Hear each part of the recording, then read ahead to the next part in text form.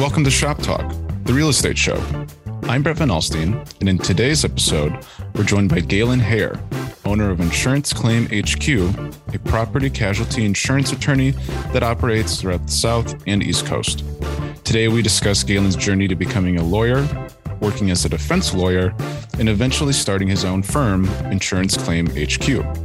A true David versus Goliath story, Insurance Claim HQ has helped hundreds of policyholders rebuild their homes and businesses when their insurance companies weren't keeping their word. Galen has worked hard to grow his firm and be recognized as a Super Lawyers Rising Star Award recipient and voted as one of National Trial Lawyers' Top 100.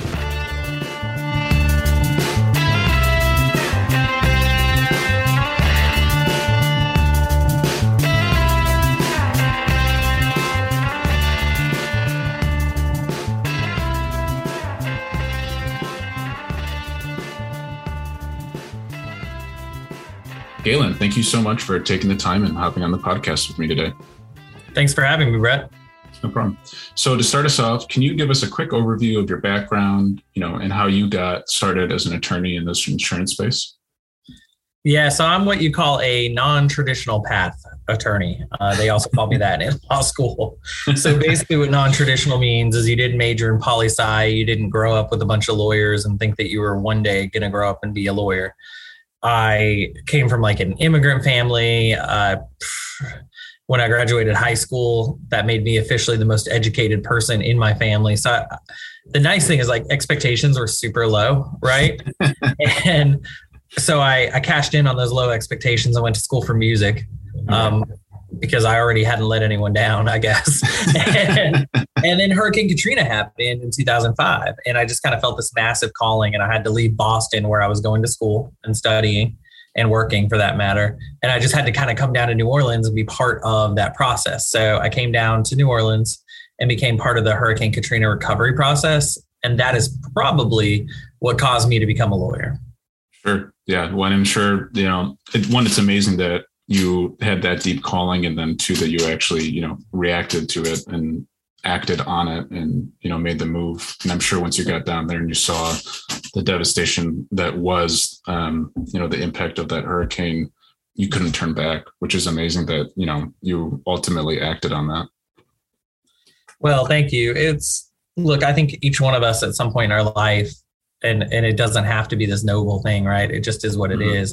I think we're organic as people, and we're both a product of our environment, but we're also just a product of our personality types. Sure. So I think most of us at some point get some kind of calling, even if it's as rote as like, I really love money, so I'll be a CPA because I like looking at numbers all day, right? Mm-hmm. It doesn't have to be this profound thing, but I think most of us end up kind of haphazardly coming across what our career is. Right. And it's funny because when you meet a doctor or a lawyer, I think the assumption is, they groomed themselves for this, mm-hmm. or their family groomed themselves for this, but that wasn't the case for me at all. And I think that's even true for a lot of professionals that I know. They just kind of stumble into it situationally. Right. Yeah. And it's especially for lawyers, there's, I wouldn't say a stereotype, but people just have assumptions of, why people got into it, or, it was easier for them to get into it because they had the connections or the family background, what have you. And then for doctors, it's this idea of, wanting to help people. But a lot of that, it's the same thing as coming down to who you know. But in your case, it sounds like you just worked your butt off to get to where you are. Yeah, I mean, look, I partied as well, and I think that's important. It's been a lot of work. The harder work came after law school, not during. Okay. Sure. I studied hard. I got good grades. If you're going to go to a school like that, you have to. Mm-hmm. It's really important. But that wasn't really the work for me. A lot of that was like kind of a discovery phase. I was probably more of that like prototypical law student, like would binge watch Law and Order. Watched Boston Legal back in the day as well. Mm-hmm.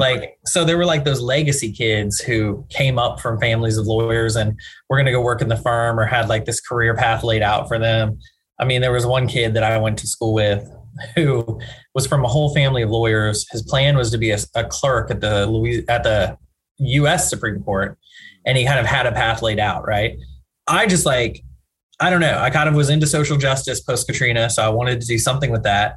And I loved watching Law and Order. So at some point I thought it'd be really cool to be in court.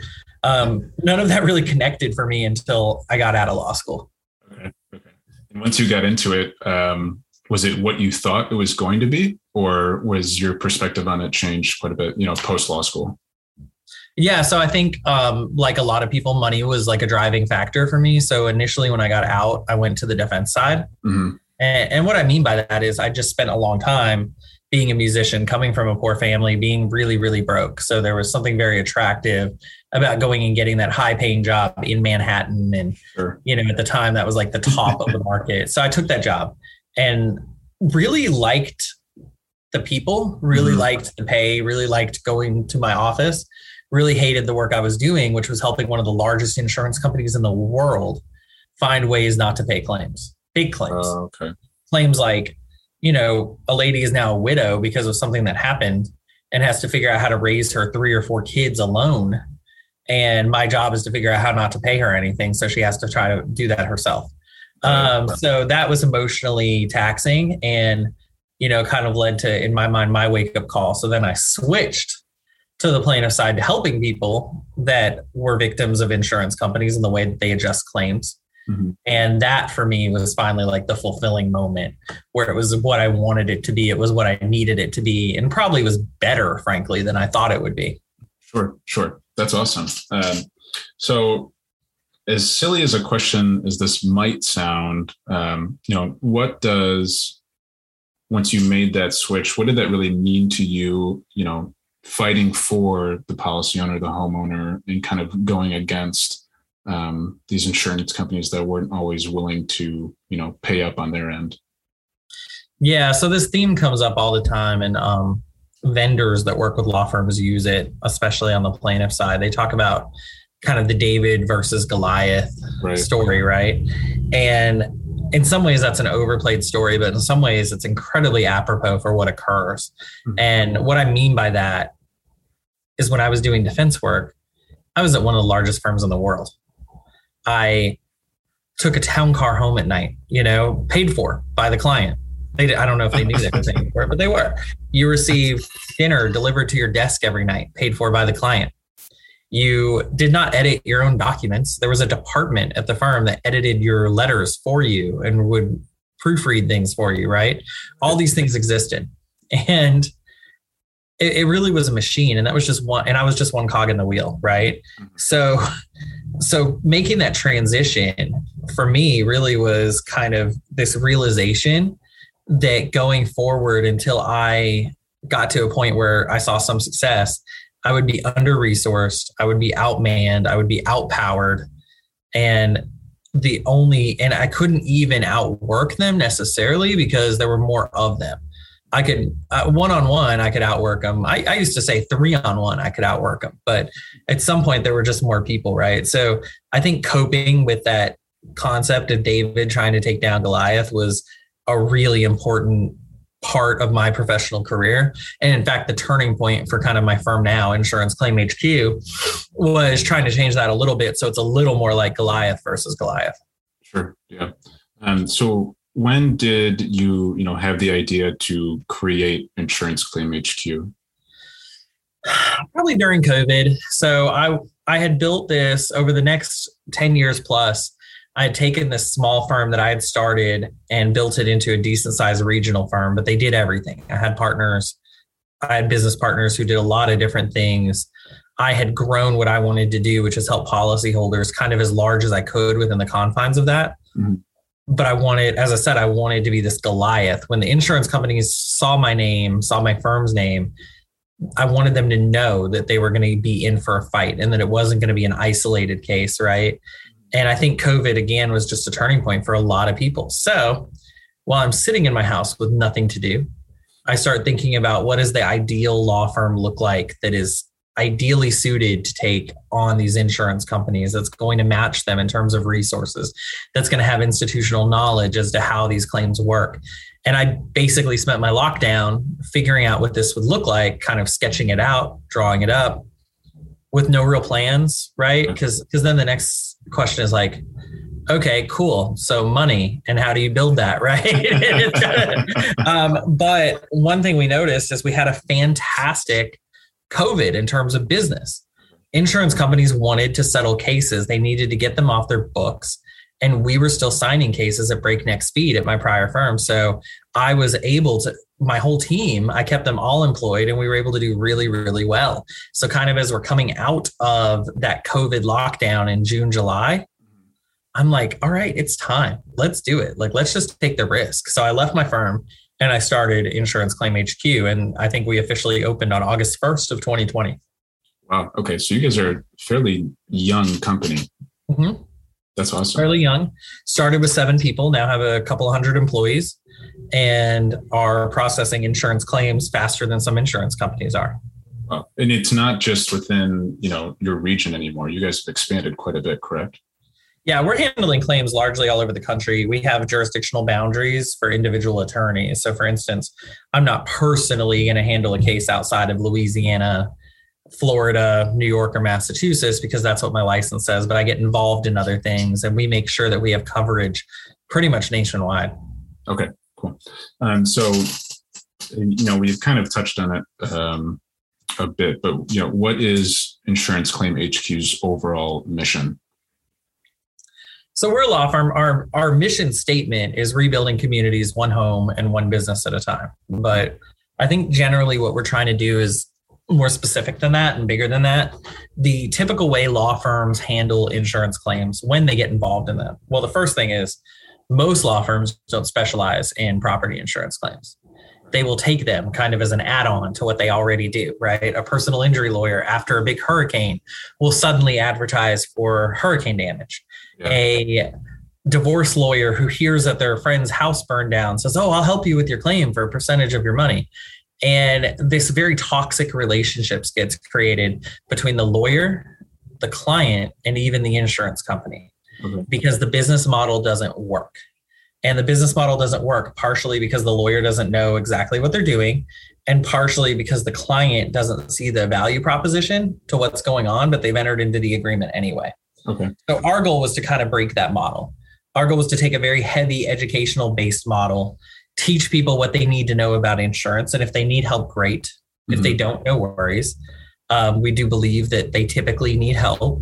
And then to kind of take that expertise and take that time that we've invested in figuring out how an insurance company's process works to design our own process, some of which is automated and some of which is hands-on, to kind of defeat that process. So the way I explain it is I'm constantly playing chess with all the different insurance companies, right? Mm-hmm. I'm making a move designed to make them do something else. And then I'm building an entire process behind it, waiting for them to adapt their strategy so I can build a whole new process. So our goal was to be able to handle volume, but still give people independent boutique level service. And I think we've done that pretty well by hiring really, really good talent while combining that with technology. You can't have one without the other. And in Insurance Claim HQ in its ideal iteration, and I think we're there, combines those two things to get policyholders, our clients, brought to what we call full indemnity, which is when they are paid for every single dollar that they are out of pocket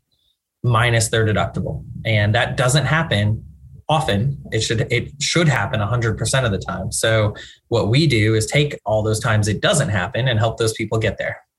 Wow. I mean, it sounds like you guys are kind of always working on that one step ahead.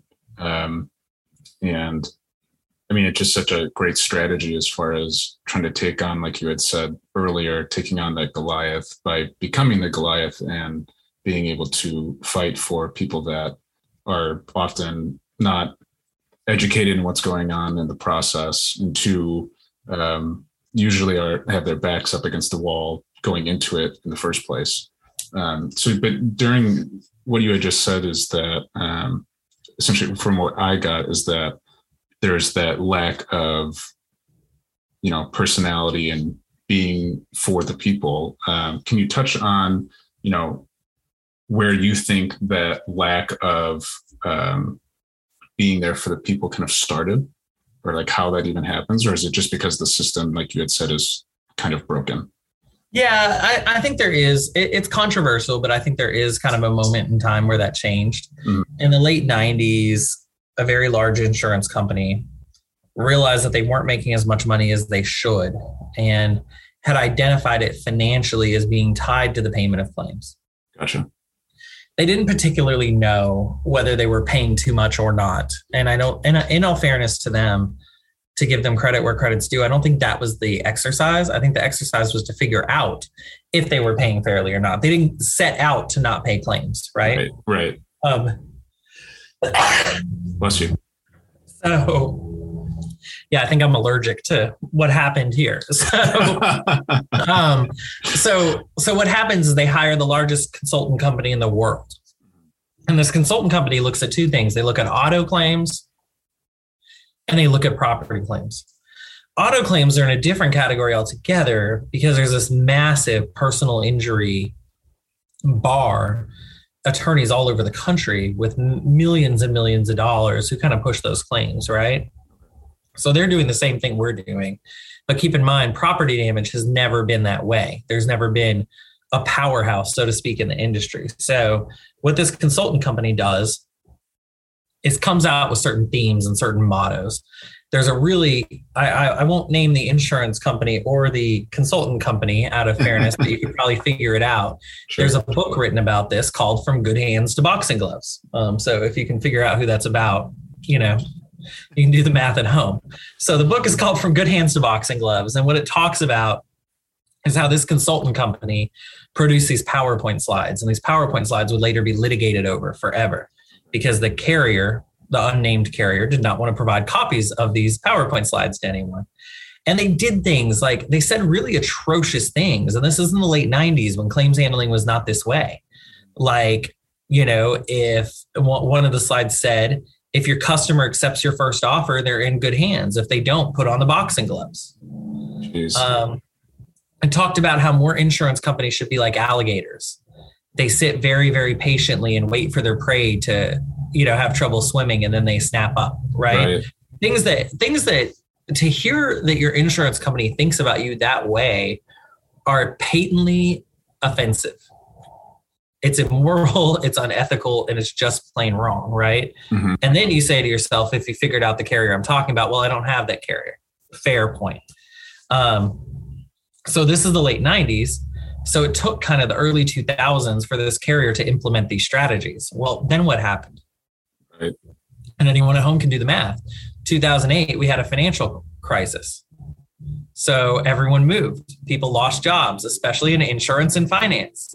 So people lost jobs and they moved from company to company. And suddenly we had this major leadership shift across all of the insurance companies around the country and even the world.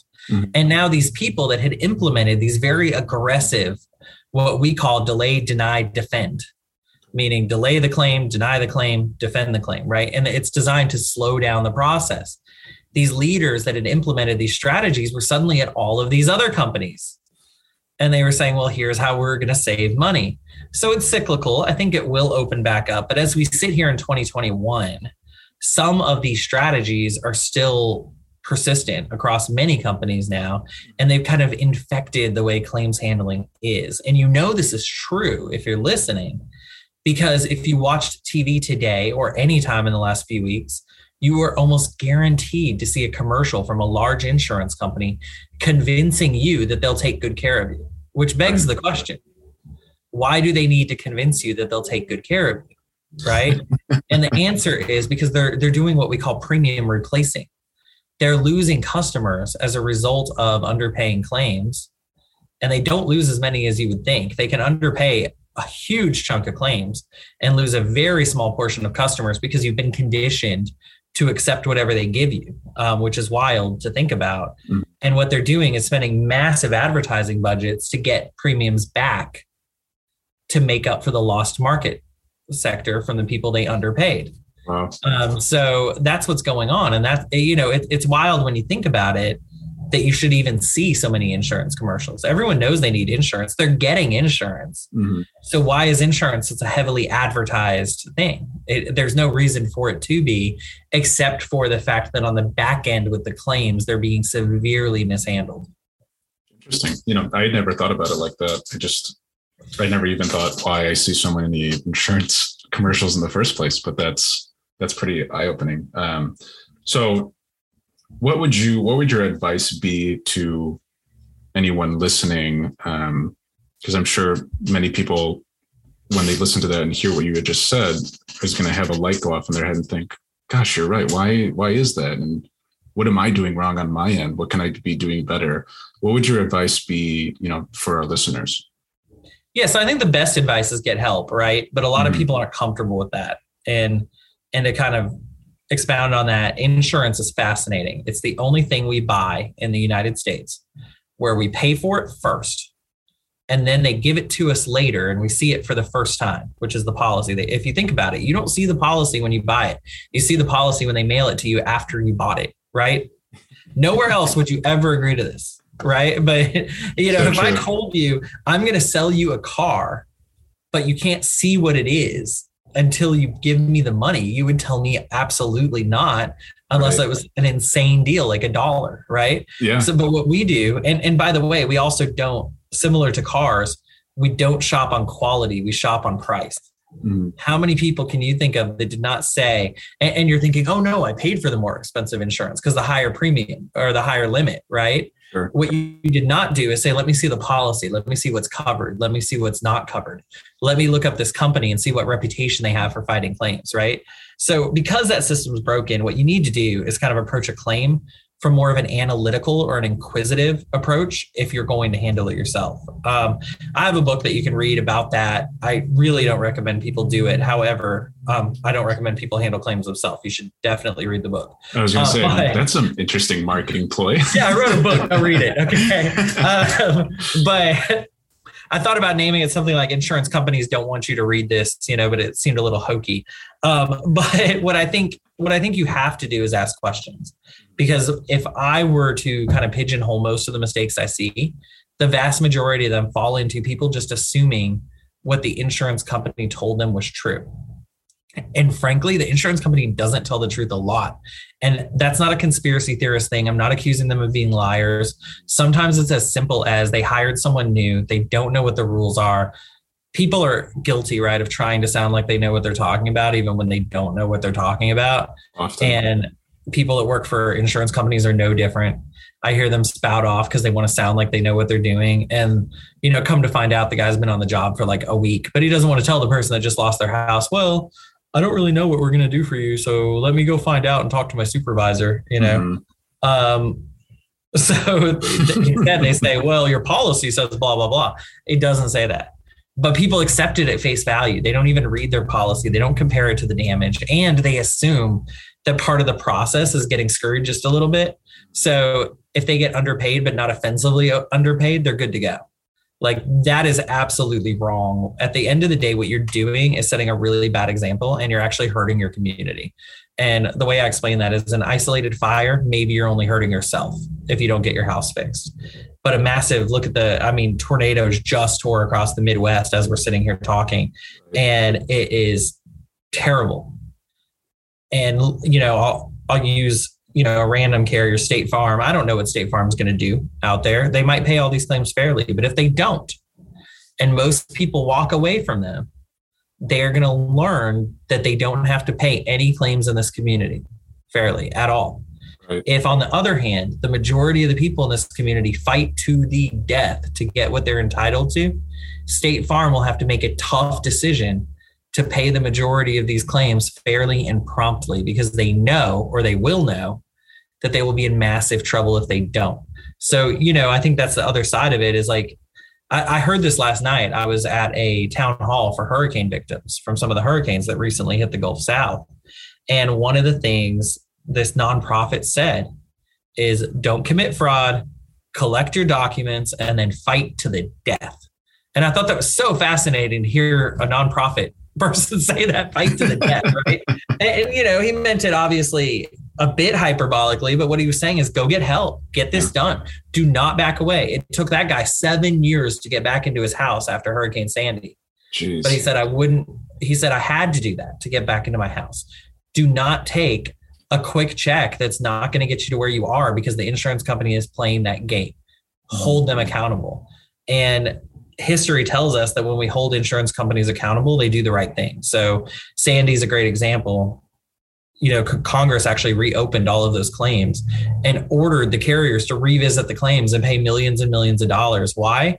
Because a couple of people didn't take no for an answer, and they found out that engineering reports had arguably been forged in those claims. And it forced the carriers to go back and take a look at what was going on, right? But a couple of people had said, oh, I won't fight to the death.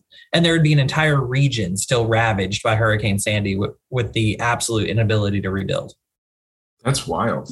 Wow. And it's like you had said earlier, it's that people almost become conditioned to,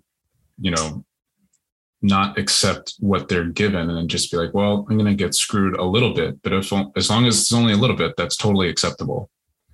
It's almost it's a social responsibility for a community to fight for it. Wow. Yeah. And, I think it's really hard because we shouldn't be conditioned that way. Right. The world's about compromise, but the world's also about adhering to your word. Sure. And when you have an insurance contract, what you have is your word that you will pay them and you will do certain things, and their word that they will pay you in the event of a covered loss. So you want to make sure they adhere to their word. Otherwise, if you're going to go around and that's the thing. So the standard should be really simple. Would you go enter into a business agreement with someone else and let them not keep their word? If the answer is yes, then whatever. I mean, that's just who you are as a person. You're super easygoing. Like, I always love come up to me and go, well, I didn't get paid, but I don't want to sue my insurance company because I like my insurance company and I don't like people that sue. And I said, okay, I don't want to represent you. What? Why don't you want to represent me? I said, because you don't want to hold your insurance company accountable. What I do want to do is sell you insurance. And they're like, hey, right? So, but generally speaking, we should not be conditioning our children and we should not be conditioning ourselves to not hold people to their word ever. Yeah. And it seems like, holding your word or holding people accountable to their word is something that to me has kind of gotten lost over time. I don't even know if I would say back in the day, but there's not even a time to put that at that. Sticking to your word meant a lot. And people did that to, uphold their integrity, uphold their honor. And for whatever reason, that seems to have gotten lost over time. And I'm not really sure why, but it would be great to return to that and have people, feel that they should, stick true to their word. It would. And that's something that's achievable. And I don't think it's dead, but, I love the movie Jerry Maguire. Like, mm-hmm. I feel like I can always find something in it. And, the saddest part of Jerry Maguire in my mind was actually when the football player's dad, went to go shake Jerry's hand and said, I don't do contracts, but, I'll shake your hand and and you have my word's as strong as oak. And what does he do later? He goes and screws him and signs with the other agent. Right. Right. And I was like, man, cause I'm from East Texas originally and then Dallas, and like our word is all we have. I think people know this in the office. If I shake their hand and tell them, yeah, this is what we're going to do, we're going to do it. Mm-hmm. I find I've even given clients deals like I didn't mean to give them because later they're like, oh, you said this. And I'm like, I have no recollection of that, but I'm not willing to have you say I lied to you. Right. So it's just not where it's going to go, but it's amazing. And, I think where it starts, kind of getting back to honoring our word, where it starts is holding the people that you have relationships with, business relationships, to their word.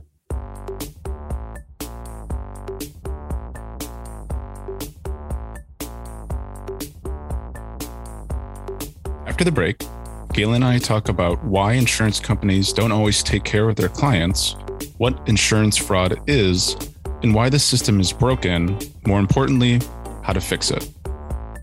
Are you or someone looking to get started with a career in real estate? The CE Shop's 100% online curriculum lets you learn from the comfort of your home and on your schedule. Enroll in our mobile-friendly courses today and save 25% with promo code SHOPTALK. This episode is also brought to you by Chime. Chime's AI-driven platform, custom built for the real estate industry, helps agents, teams, and brokerages automate and accelerate their business to drive profitable growth.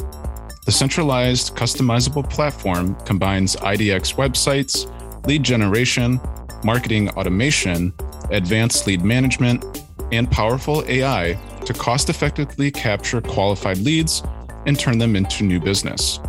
Download a free version of their new ebook, How to Leverage Technology to Recruit Top Agents, through the link in today's episode show notes.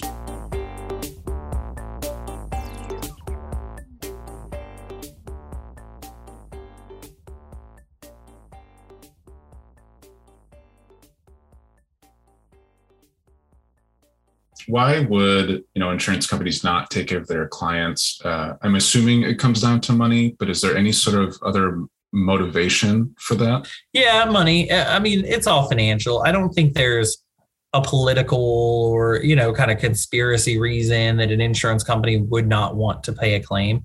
And in fact, I think they would tell you, and they have told me in depositions, we want to pay all the reasonable claims. The problem is they've set up a system to kind of minimize and delay that claim. And that system is largely economic, right? And sometimes it starts with like the nicest but fakest of motivations, like, we got defrauded by a few people last year, so we need to set up the system that will underpay thousands of people, so 5 people can't take advantage of us, and right. And maybe they're right. I don't know, but probably not. But insurance fraud is real on both sides. Insurance companies commit fraud and people commit fraud. So I do think that there are some non-financial reasons, which is, we have to stop fraud. We have to do this. We have to do that. But largely it's financial. These companies are usually in it to make a profit. Even the ones that aren't, that tell you, we're a mutual company and our policyholders are our owners. Go look at how much the officers made that year. Yeah. They need to make money so they can pay these people. Well, I'm glad that you just brought up the idea of insurance fraud. On our end, we cover a lot of different fraud cases and historical fraud cases, but one side of fraud that we haven't talked about much is insurance fraud. Can you shed some light on insurance fraud and maybe even some examples from your career that you know of? Yeah, so insurance fraud comes in 2 flavors, but we think it comes in 1. The first flavor is the one you're familiar with, which is an insured lies in connection with the claim. Easy example, unfortunately, have run into it, arson, right? I've had clients where I realized halfway through the claim, they burned down their house. So at that point, you just got to get out. Like, there's nothing you can do. Your client's going to jail. You don't want to go to jail. You don't help them anymore. The next, and I don't want to use it as I don't want to say more innocent, but certainly my clients think it's more innocent, is, I also had a 60-inch TV in there. You did not have a 60-inch TV in there, right? Jewelry shows up that you don't have receipts for. And I do think this is all real. And I do think it happens. And I think that insureds do sometimes commit fraud because people in their own nature sometimes will try to take more than they should get. Right. Mm-hmm. Most of my clients are good people, even my clients that maybe lie about what's on their contents list. And, again, when I find out, I have to get out. I just can't help them anymore. But right. I'm not mad at them usually. I understand the human nature behind it. The other side, and there was this meme running right before Hurricane Ida, like, getting photos of all my stuff for insurance in case the storm is bad. And I wish I could find it, but it basically is like a bedroom. It's got all this clip art, the old clip art from the 90s of like diamond rings and TVs and radios, like pasted all over this real picture of a room.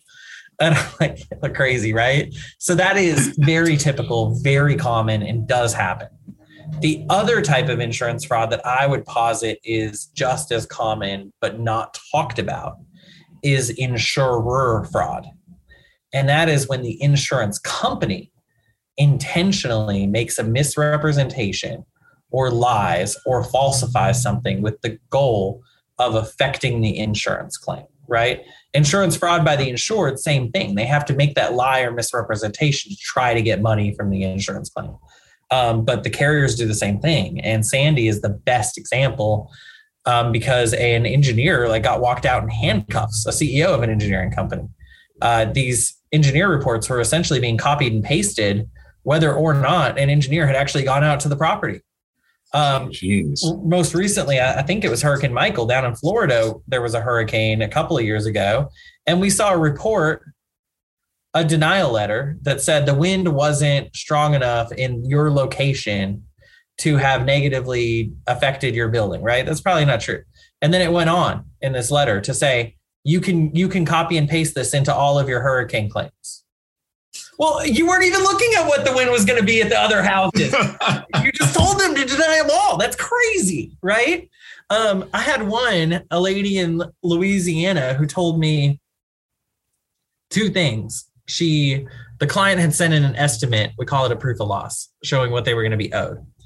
And she responded within like 17 seconds or something and said, we reject this. And we're sending an engineer to your house. And I called her and said, hey, I'm a little confused, lady. Like, did you even have time to read it? She goes, oh, yeah. And the letter basically said, we reviewed this and we rejected it. And she said, no, we don't review them. We just reject them. And I'm like, why? And she goes, because if we don't reject them, we'd have to pay them. And I'm like, the system is so broken right now, but this is wrong because you said you reviewed it, right? Like it was such a great call with her, honestly, because it confirmed that I'm not wasting my time in my chosen profession, right? Because the system is so broken that this conversation can happen, right? But then I said, what about the engineer? What's the point of the engineer? And she goes, oh, because it freezes everything. It slows down all the timelines. I thought to myself, so you don't have any concerns about structural damage. You're sending someone to harm my client and delay. So all of those are examples, both on the insured side and the insurer side, of misrepresentations a carrier can make. Now you can get into like the salacious and the sexy stuff, like I've seen engineers or adjusters get on roofs and manually tear shingles and say, oh, it looks like mechanical damage. Yeah, of course it does. You just did it. Right. I once saw a fist fight erupt between an engineer and a roofer because someone stepped on tiles and broke them, and they were arguing about whether it was intentional or not, and it probably was. There's bad apples there on all sides, but insurance fraud is rampant, and it's unfortunate because it's not rampant in the way that insurance companies would have you believe. So I get very frustrated after every big disaster when I see all these contractor fraud task forces created and all these warnings going out from the various local and state governments. If you commit fraud in conjunction with an insurance claim, you will go to jail. And no one says, oh, by the way, we're also watching what the carriers are going to do. And if they commit fraud, we'll arrest them. Right. Mm-hmm. So it's a little frustrating, but carriers have done a really, really good job at winning kind of the PR war as it relates to insurance fraud. Sure. So just based off those examples, have you found it, prudent on your end when you know that an engineer is going to be going out to a property to be there physically to, almost kind of watch this happen? Yeah, this advice doesn't apply to all states because states have their own rules, but I typically will not speak to an adjuster without recording them. I will not let someone attend one of my clients' homes for an inspection or something without recording them. Engineers especially, I will video them. And some engineering companies, by the way, that work for insurance companies have policies against being filmed while they're doing their inspection. Of course. Well, that's weird. I'm not recording your internal thoughts. I don't think we have that technology yet. What I'm doing is recording what you're looking at, because later when you tell me you looked at something that you didn't look at, I would like proof that you didn't look at it, right? The other thing that happens in these reports all the time, by the way, adjusters and engineers will say, oh, the homeowner admitted to us that this was pre-existing damage. And, when I first got into this and was not as well trained, I would call my client and be like, why did you tell them that? You told me. And they're like, I didn't tell them that. I'm like, okay, well, this person got it wrong. So I think I'm going to go to my deposition and say that was a mistake, right? They will look you in the eye and lie to you. It's amazing, right? So, I always tell my clients, record calls, record visits. We record visits. But you do have to check with your state. Typically, if you tell them you're recording them, you can get away with it in most states, but some states you don't have to tell them that. And of course, as you know, behavior changes when you know you're being watched. So you definitely need to talk to a lawyer in your specific state before you act on that. But I do not recommend having unrecorded inspections if you can avoid it. Okay. Yeah. I mean, that's great advice. And I'm sure that's something that most people don't know. Again, this is such great education for people that just assume that they're going to have their back and assume that they're looking out for them, when in reality, that's not always the case. And again, like you had said, there's bad apples on both ends. But, it's just a good idea to be thorough when going through a process like this, when it is kind of, it seems like it's always such a big deal, one financially, but also if it's damage to your home. And in a case of Hurricane Sandy or Katrina or Ida, that's your whole life. Exactly. It's your whole life. So, the subject of the system being broken kind of, it seems to come back into the conversation. So from your perspective, how does that fix over time? Or, what are some of the solutions to fixing that broken system? Oh man, you want the crazy answer or like the real answer? So the crazy, and I'm not in any way, shape, or form a socialist, but the crazy socialist answer, right, is at some point you let the government kind of take over insurance and be the insurer for a little while. And it kind of forces a little more honesty in the process if you can take private business out of it.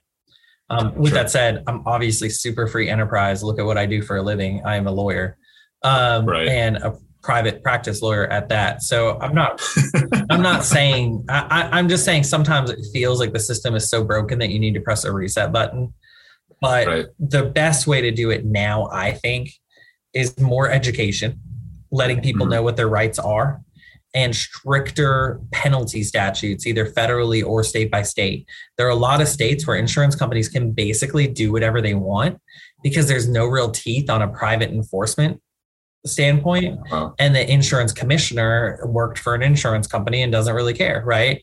There's a lot of states where that exists.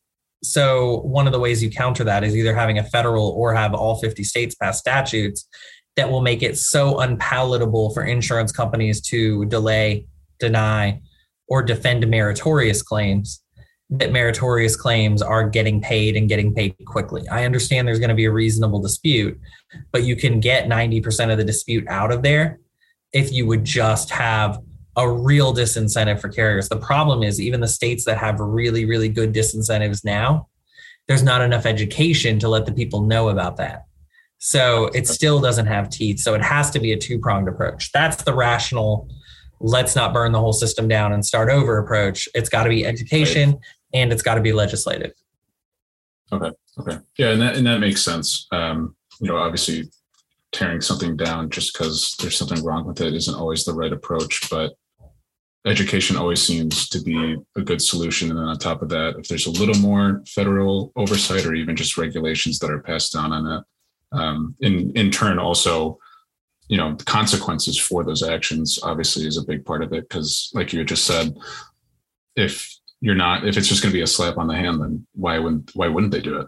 Yeah. There's too much financial incentive to continue with business as usual, regardless of the current statutory framework. And that's really where the problem is. Private enforcement has proven to us over the decades, not just in insurance, but across a number of legal sub-disciplines, I would say, that when you allow for private enforcement, which is a person suing for something that was done to them versus waiting on the government or waiting on the AG's office or waiting on the police to step in, we find that it typically modifies behavior faster and cheaper to taxpayers. So private enforcement is really where it's at. And there are states that basically solely rely on the government to tell insurance companies, hey, you need to behave.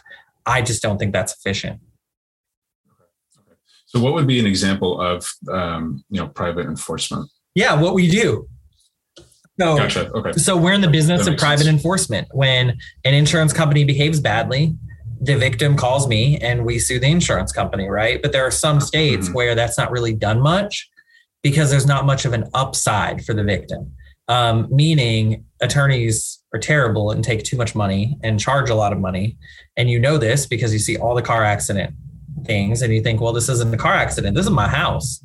Like, I understand that how much I get for my pain and suffering as a result of a hurt shoulder in my car is a flexible thing. And if the lawyer is going to take 40% of it so I can get the 60, maybe it's worth it. But you're dealing with a hard number when you lose your home. I need $100,000 to rebuild my home. That's not cute to me that lawyer wants to take $40,000. I don't admire that. I don't appreciate that. And frankly, now I'm in between a rock and a hard place because the carrier won't give me the 100 and the lawyer wants to take 40 if he can get me the 100, right? And the rational part of me says, well, you're still ahead, but you're still ahead doesn't build houses, right? You're still ahead, feel better, I guess. So, what we utilize in these different states is the bad faith penalty statutes, where if the carrier behaved a certain way, they can be hit with private penalties and they can be hit with attorney fees, et cetera. And that can allow us to maybe leave you with your 100 in our hypothetical. Okay. So, sure. But you have to have those in place, and that's what allows private enforcement to really thrive. Okay. So this is one question that we ask every guest, but what is, looking back at your career, what is one thing that you would go back and change and do differently, and why? Yeah, I think I would have stayed, candidly, and this sounds really weird, I would have stayed in defense longer. Okay. I learned a lot. I learned a lot of good things. I obviously am happy with where I'm at and what I'm doing, but now every once in a while there's something that happens and I just can't figure out what's going on. And I have to pay a lot of money and spend a lot of time finding people that know the answers to those things, right? I think the best thing you can ever do in your career as a lawyer or anything else is focus on who your natural adversary is. And it doesn't have to be that way, right? Like if you were in marketing and sales, your natural adversary is the consumer. Right. Yeah. Figure out who that person is, study them as much as possible and figure out what makes them tick so you can succeed. It doesn't have to be this nasty thing. The other, and one more thing is I think I spent too long when I first started running my first firm, focused on the competition. I don't focus on the competition. I focus on being I focus on being the best I can be. And that widens the gap between me and the competition.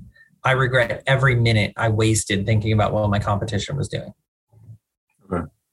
It's kind of between those two answers, it seems like in maybe competition and adversary isn't the same as far as that answer goes. But to me, that's what it kind of sounded like. So that's why I made the point, right? So if you're in marketing, you could say my adversary is the other marketing company. That's not your adversary. That's your competition. Right. Your adversary is whoever you're trying to convince or change from a position.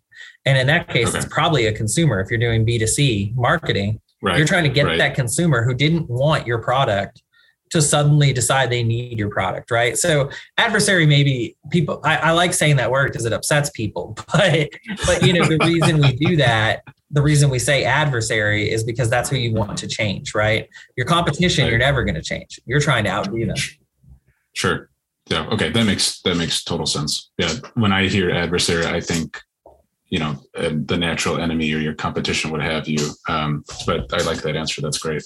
So, now that we're kind of, ending, getting to the end of the conversation, is there anywhere you would like our listeners to, go to get more information? If they would like to get more information about Insurance Claims HQ, or, even get in contact with you, where would you point them? Yeah. So our website has a ton of content on it. You can also get our book from there and stuff like that. That's insuranceclaimhq.com. And then we have all of the social medias. So you can find us on pretty much any platform, and you can talk to us directly if you need anything. Awesome. Okay. Well, I'll make sure to link out to all of those when this page is published. And, thank you so much for taking the time to hop on the podcast again. I think that was a lot of great information. And overall, it just seems like you have a very strong moral compass. Well, thank you so much. That was great to be here.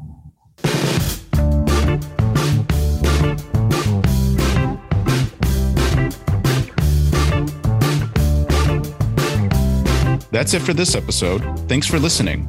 If you enjoyed the podcast, you can subscribe to us and leave a review on your podcast player of choice. Think that we missed something in this episode? Let us know in the comments. We'd love to hear your feedback. Shop Talk is a production of the CE Shop.